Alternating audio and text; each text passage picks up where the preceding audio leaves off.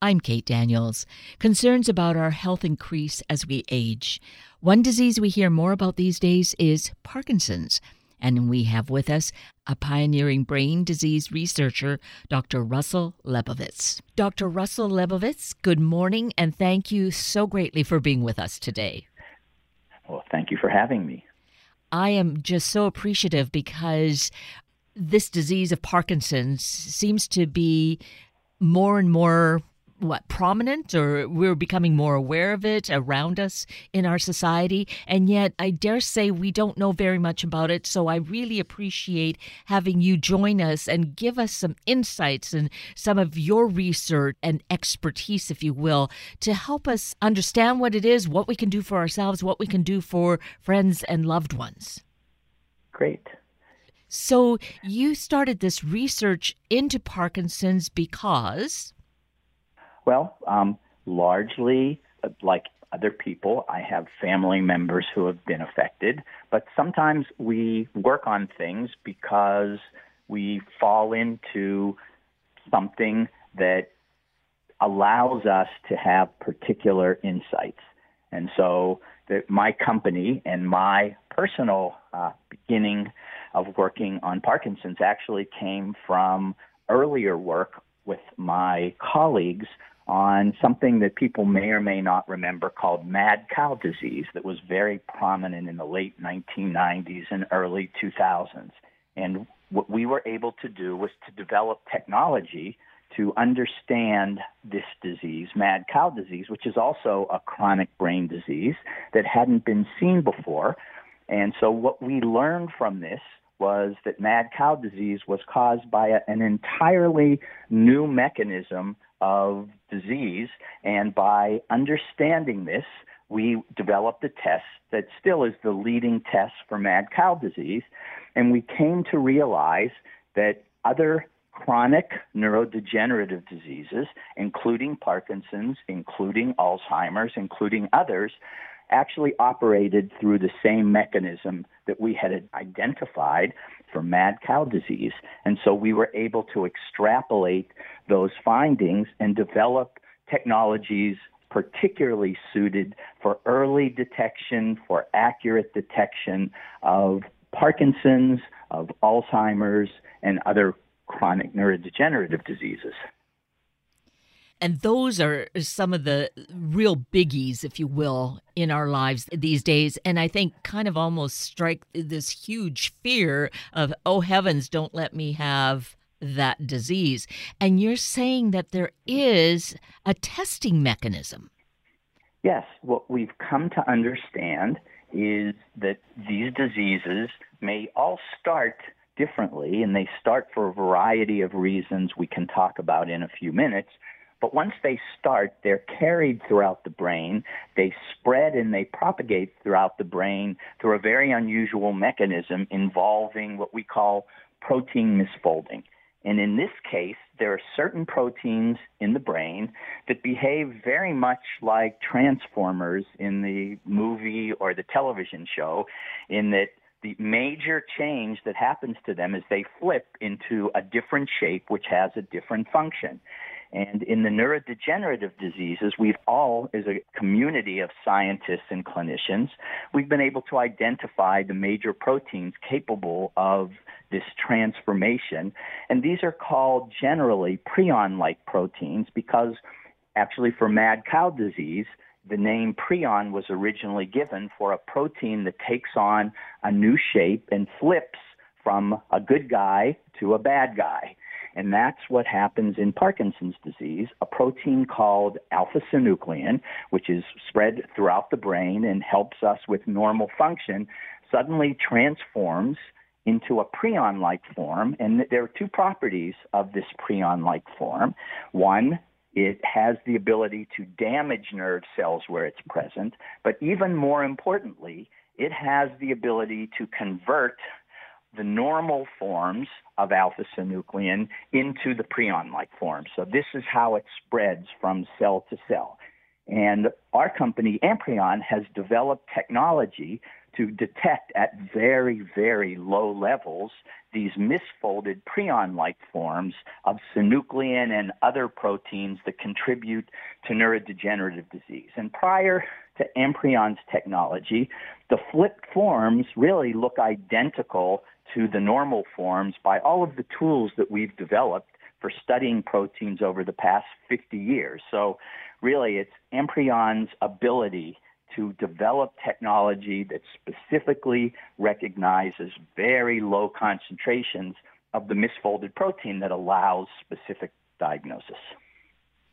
Which is all so fascinating. I want to just then take a step back. What causes, how does that misshaping, I'm going to use that easy term, misshaping, what causes it to begin? Yes, well, proteins in general have a function that's based on their shape, but most of them have a very stable shape. A handful of proteins in the body have this ability at low frequency to flip into an alternative form. And in the presence of something else going wrong in the brain, and very often it's inflammation, it could be due to an infection, there may be genetic causes. We find it a lot in athletes who bang their heads a lot and have repeated head injuries. But in an environment where, for whatever reason, there is chronic inflammation in the brain, this flipping switches in a way that the misfolded form now is able to begin replicating, the prion form. So what we know is genetics play some role, but probably only about 10%. So most people who get Parkinson's and the other neurodegenerative diseases, it's sporadic. Something happens at random, and the misfolded prion form escapes whatever control normally recognize and stops it. So, but once it starts, it's self-propagating. Once we can detect the misfolded prion-like form, it's like having a virus. It's like having COVID in terms of at least recognizing there's a disease process going on that can grow and spread all on its own and eventually will. So it really is diagnostic. We don't find these misfolded forms in people who don't have the disease. That's really fascinating. So can a person basically live very normally with low levels of this, and it comes to a certain concentration, I guess, that then you would say this is the disease? That's exactly right. So what we believe happens now is that while we think of Parkinson's and the other related diseases as diseases of aging, because they appear most frequently for people in their 60s and beyond, they probably actually begin 20 years earlier. So if it begins at the highest frequency at 65, then somewhere around 40 to 45 is when it tends to begin. But as you have said, it's silent for that time. We don't know it's happening, or there are at least very, very subtle signs until, as you say, enough has accumulated. And what accumulates here is silently the presence of these prion-like forms of these proteins, alpha-synuclein in the case of Parkinson's, is killing brain cells in certain specific regions of the brain one by one. And over 20 years, suddenly enough of those cells no longer function, and we begin to see symptoms. So with the technology, with the testing that you have developed, are you then able to see this early on? Could you see it happening at, say, talking about those ages, say at age 45? Well, we have some data, research data using our technology that indicates that before there are any symptoms or any objective signs of the disease, we can detect the presence of these misfolded proteins, and it predicts disease at least 15 years later, and there's no reason to think we couldn't do it 2 decades, 20 years in advance. It is a very, very sensitive test. Oh, that does sound very exciting. I imagine you're very excited by that. Well, I'm excited because by, we believe, it's true of many diseases, that early detection empowers early prevention. Mm-hmm. And what I mean by that is we've just discussed that over 20 years, what happens silently is nerve cells, brain cells are dying that control, in the case of Parkinson's, our movements, and that this happens over 20 years. So the earlier we know there's a problem, the more options we have to either stop it or at least slow it down. And at an early stage, if you slow it down 10, 20, 30%, that could push the time when symptoms appear back by 10 years or more. However, a 30% improvement when something's already gone means that we're still getting worse. We're just getting worse at a slower rate, and that's not as desirable. Exactly. So at what point would a person actually get tested, be tested? You were mentioning athletes, and I can sure see that. We're always so concerned about concussions and the brain trauma that occurs. That can translate into something like this Parkinson's. Sure. So the time really depends. And so we could think of various scenarios, but let me say first that our test is a validated clinical test. So it can only be ordered by a doctor, and it's usually a neurologist. But to do this, they would need to have some reason to believe that there's a problem. So that could be, as you said, someone who's worried because they've had multiple concussions. It might be someone who has a family history because, as we've discussed, probably 10% of cases of Parkinson's are related. They're familial and genetic. In other cases, they may show some very subtle early signs of the disease, and there are several early signs. They're not absolutely specific for Parkinson's, but they tend to increase suspicion that something might be going on. And these symptoms might occur, again, 10, 15 years in advance of sufficient symptoms to make a diagnosis. So I think those are the major use cases for the test right now. So looking at Parkinson's specifically, and so real tangible signs would mean the disease has really progressed. What would these signs be?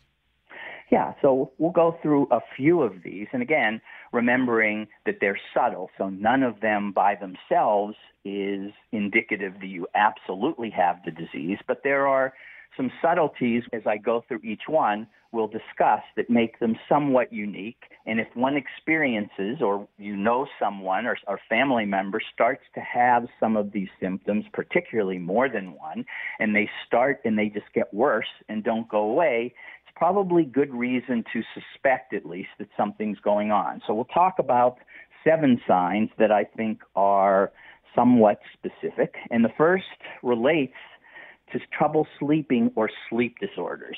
Now, everyone at a certain point in their life has trouble sleeping, but these sleep disorders are unusual. They're unusual in the sense that people wake up in the middle of the night, but they wake up thrashing and moving around and kicking.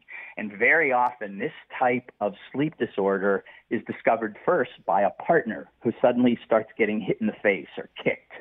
And so it is this thrashing movement accompanying sleep and waking up that is more specific to Parkinson's. Again, Parkinson's is a disease that comes about by destruction of regions in the brain that help us control our movements. And it may be that the same regions also help us separate movements in our brain during dreaming from movements in reality. But whatever the cause, people start thrashing and acting out their dreams. So that's the first. The second is a general, we say stiffness, but suddenly people, everyone who, your whole life, you learn to do certain things. You learn to walk. You learn to run. If you're an athlete, you just learn certain motions. Suddenly those become difficult, and they're no longer done with the same ease and facility that they've always been done. And one of the signs of this stiffness when it begins to relate to something like Parkinson's is in many people, suddenly our handwriting, which Our signature, for example, is indicative of who we are. We use it for identity. We find that our handwriting gets very small. The whole idea of just writing your signature no longer is done with great ease. And so writing becomes cramped and very small because those movements are no longer easily performed. The third is voice changes. And there are two types of voice changes. One is that we find that because if we have a very early stage of this disease, that our brain starts moving faster than our throat and our mouth and our vocal cords can keep up. So you're used to speaking, you're used to singing, your voice is second nature, and suddenly it requires extra effort to speak clearly. And very often, this is the sign where actors and singers first detect the disease. They can't control their voice. They can't make it louder. It may waver. And so, again, it's all related to this loss of control of movements that some of these movements we don't think about. We're so used to them. The fourth are posture changes. So someone may find, or you may see in a loved one, that they're suddenly leaning to the side, either side, or leaning forward or leaning back. And again, it's because walking normally or standing, we've learned how to do this. All of our muscles work together. When you have a brain-based movement disorder, this is not always possible. And so by leaning to one side or leaning back or forward, people tend to start falling. And that's a sign. The fifth is fatigue. Again, we can all be fatigued. It's not a highly specific sign, but when it occurs in conjunction with one of the other signs, so one might be tired just because movement, just because walking, normal activities now require conscious effort to do them, that we can become exhausted. The sixth is one that I would have said until about a year and a half ago was the most specific sign that really triggers suspicion about Parkinson's, and that was a sudden, unexplained loss of smell and taste. And it tends to be permanent in people who have really early signs of Parkinson's. However, over the last year and a half, unfortunately, with the pandemic, COVID-19, this is one of the major signs. So it's less specific now, but hopefully as the pandemic wanes, we'll find that new onset of loss of smell and taste, again, becomes a relatively specific sign for early onset of a brain-like disease related to Parkinson's. And the last, again, very, very common, constipation. However, in this case, it's due to just what we've been talking about, movements. So in this case, it's movements in the gut that no longer happen normally and naturally. And so it's a sudden onset, and it doesn't get better. And so it's actually one of the most common signs. Now, so in summary, none of these signs in and of themselves is specific, but two or more together or with some of the subtleties I've mentioned is a good reason to begin to suspect there might be a problem and to speak with one's primary care physician and potentially a neurologist. So a couple of things about that. As these symptoms become more prominent in that way, the disease already has had quite some progression? Fair, but not enough for the full diagnosis. It still might be 10 years away. So this would be a good time to intercept and start a treatment focused on it. But I understand that there's been a difficulty, or there are so many question marks around being able to get an accurate diagnosis. Yes, it's for all the reasons we've discussed. These are subtle diseases. They progress over a long period of time. The symptoms tend to overlap with a lot of other symptoms. So even at later stages, some of these signs, some movement disorders can be caused by drugs, just normal drugs that we're taking, legal or illegal. They can be caused by other diseases. So even in the hands of the most skilled physician, with experience looking at these movement disorders, it's probably fair to say that as many as 20% are misdiagnosed. So it's probably 20% overcalled, 20% undercalled. And so it's a challenge even for the most skilled physicians. So what's important here is to develop molecular objective tests with biomarkers that are closely linked to the disease.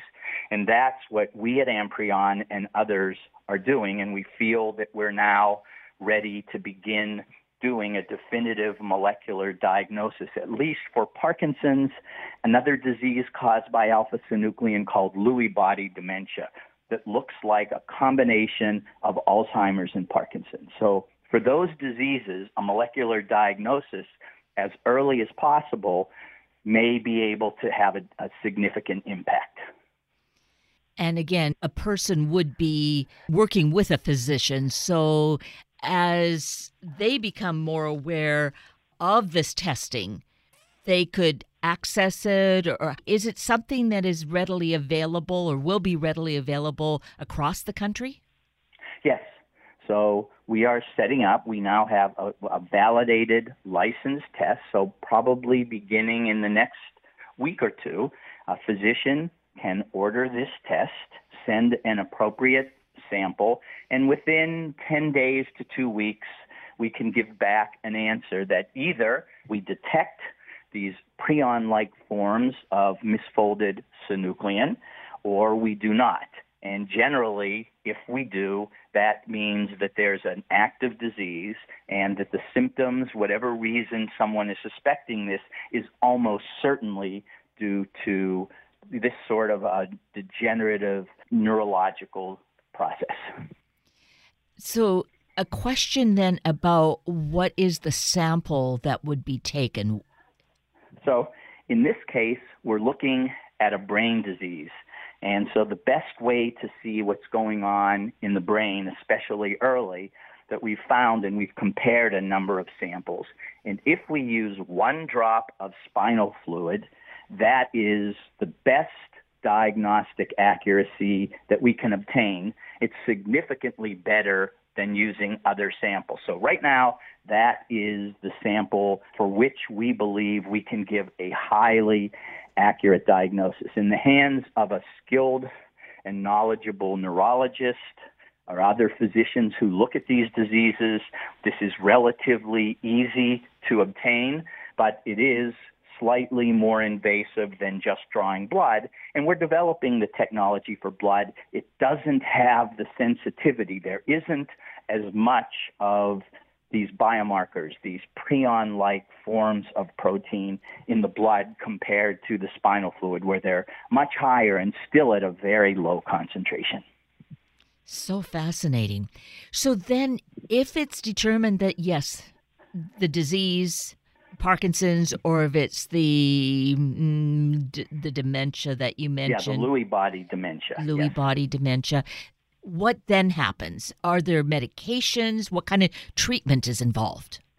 Yeah, well, a great question. Unfortunately, there are no cures today. There's not a drug you can take that shows a high probability of stopping the disease dead in its tracks. Although there are more than 500 clinical trials ongoing today for patients in the United States, and these involve everything from lifestyle changes to drugs to devices. So one of the first things that someone can do once they know they have this disease and yet they don't have full symptoms is one option is to enroll in a clinical trial. The clinical trial works, then it is possible that there'll be a cure or at least a significant slowing of the disease. And if not, one can learn and contribute to research to help others. And one can enroll in these things serially based on the rules of each clinical trial. So to start with, you can improve your chances of a dramatic change by enrolling in one or more clinical trials. Second, there's now some pretty strong data that changing your lifestyle aggressively in fairly straightforward ways can slow down the disease. And so the two most obvious are diet and exercise. And fortunately, it's the same diets and exercise regimens that we would use for cardiovascular disease. So more aerobic exercise, strength exercise, movement exercise, and as well eating something, some sort of a Mediterranean diet, relatively low in fats, fresh vegetables, things like olive oil. And so the evidence is there that this can slow down the disease. So one can be proactive immediately to do this. And then the third is one can sort of rearrange priorities in life.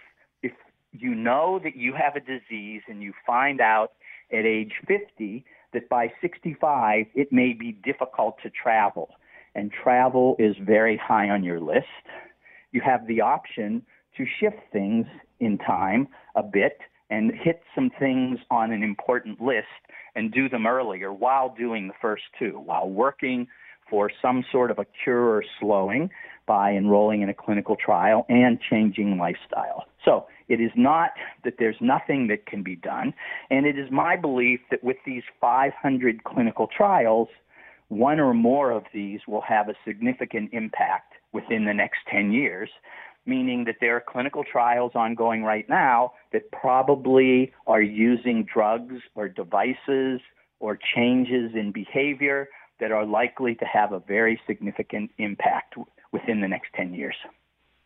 Very exciting. This must excite you. Yes. Well, this is the reason to have a test.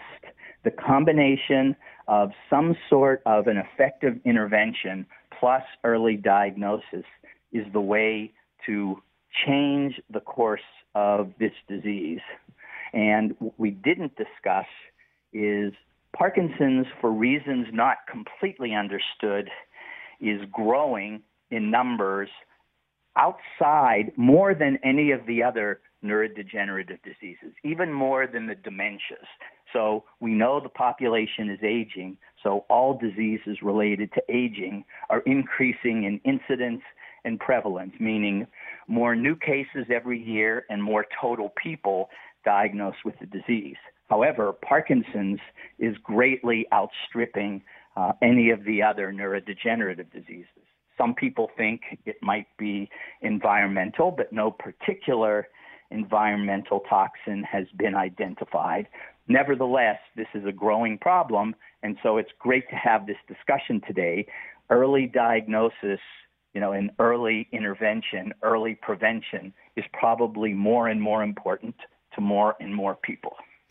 And you certainly are doing such great and important work in this regard, so that certainly feels optimistic in this regard. So to get more information, let's mention a website where people can really get more details than what we've been able to share this morning. Yes, thanks so much. So at Amprion, what we try to do is to look through all sorts of posts, of literature, of scientific papers, of clinical papers, and we try to curate those that we think might be of maximum interest. So we have a website, and it is www.amprionme, and that's spelled AMPRIONME.com. And one can sign up for newsletters. One can learn more about the test, as we talked about Parkinson's, about Lewy body dementia.